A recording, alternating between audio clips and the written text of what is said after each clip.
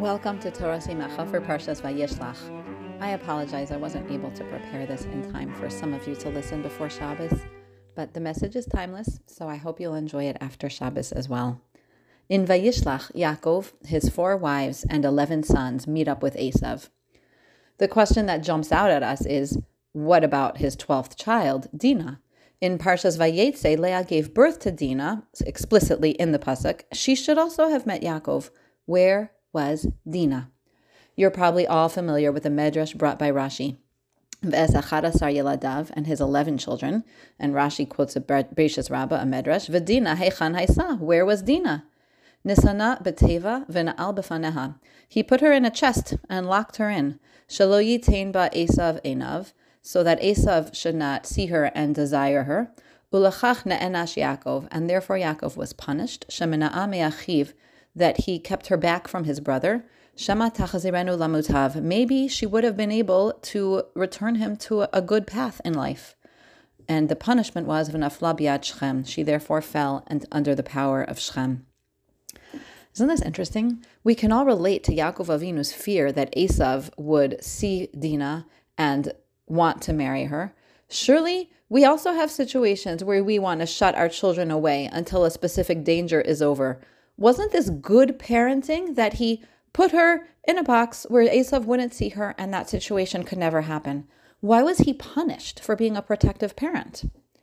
I read a piece by Rabbi Avi Shafran, which points out 2 words in the Medrash that are so easy to overlook. V'na'al befaneha. He didn't just put her in the chest. He locked her in. Why would he lock her? Not because Esav was going to go searching through all of his chests, but because Dinah would have come out if she wasn't locked in.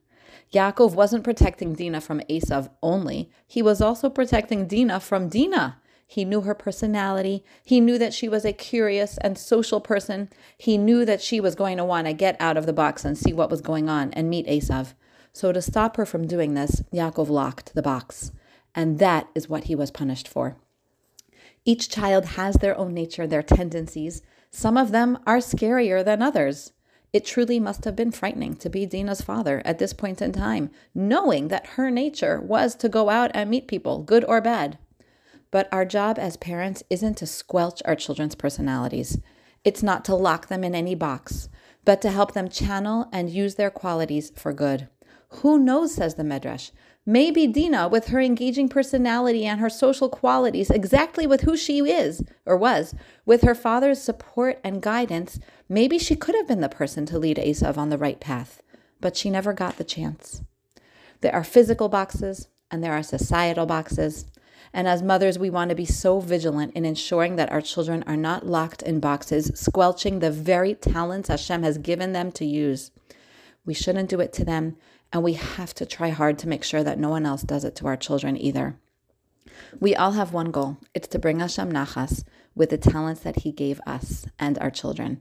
Those need to be developed. They need to be channeled. They need to be brought into alignment with that goal of bringing Hashem nachas, but never squashed.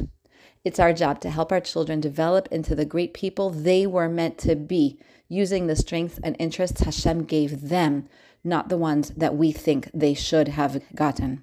Let's not be confined by fear to small boxes. Have a wonderful Shabbos.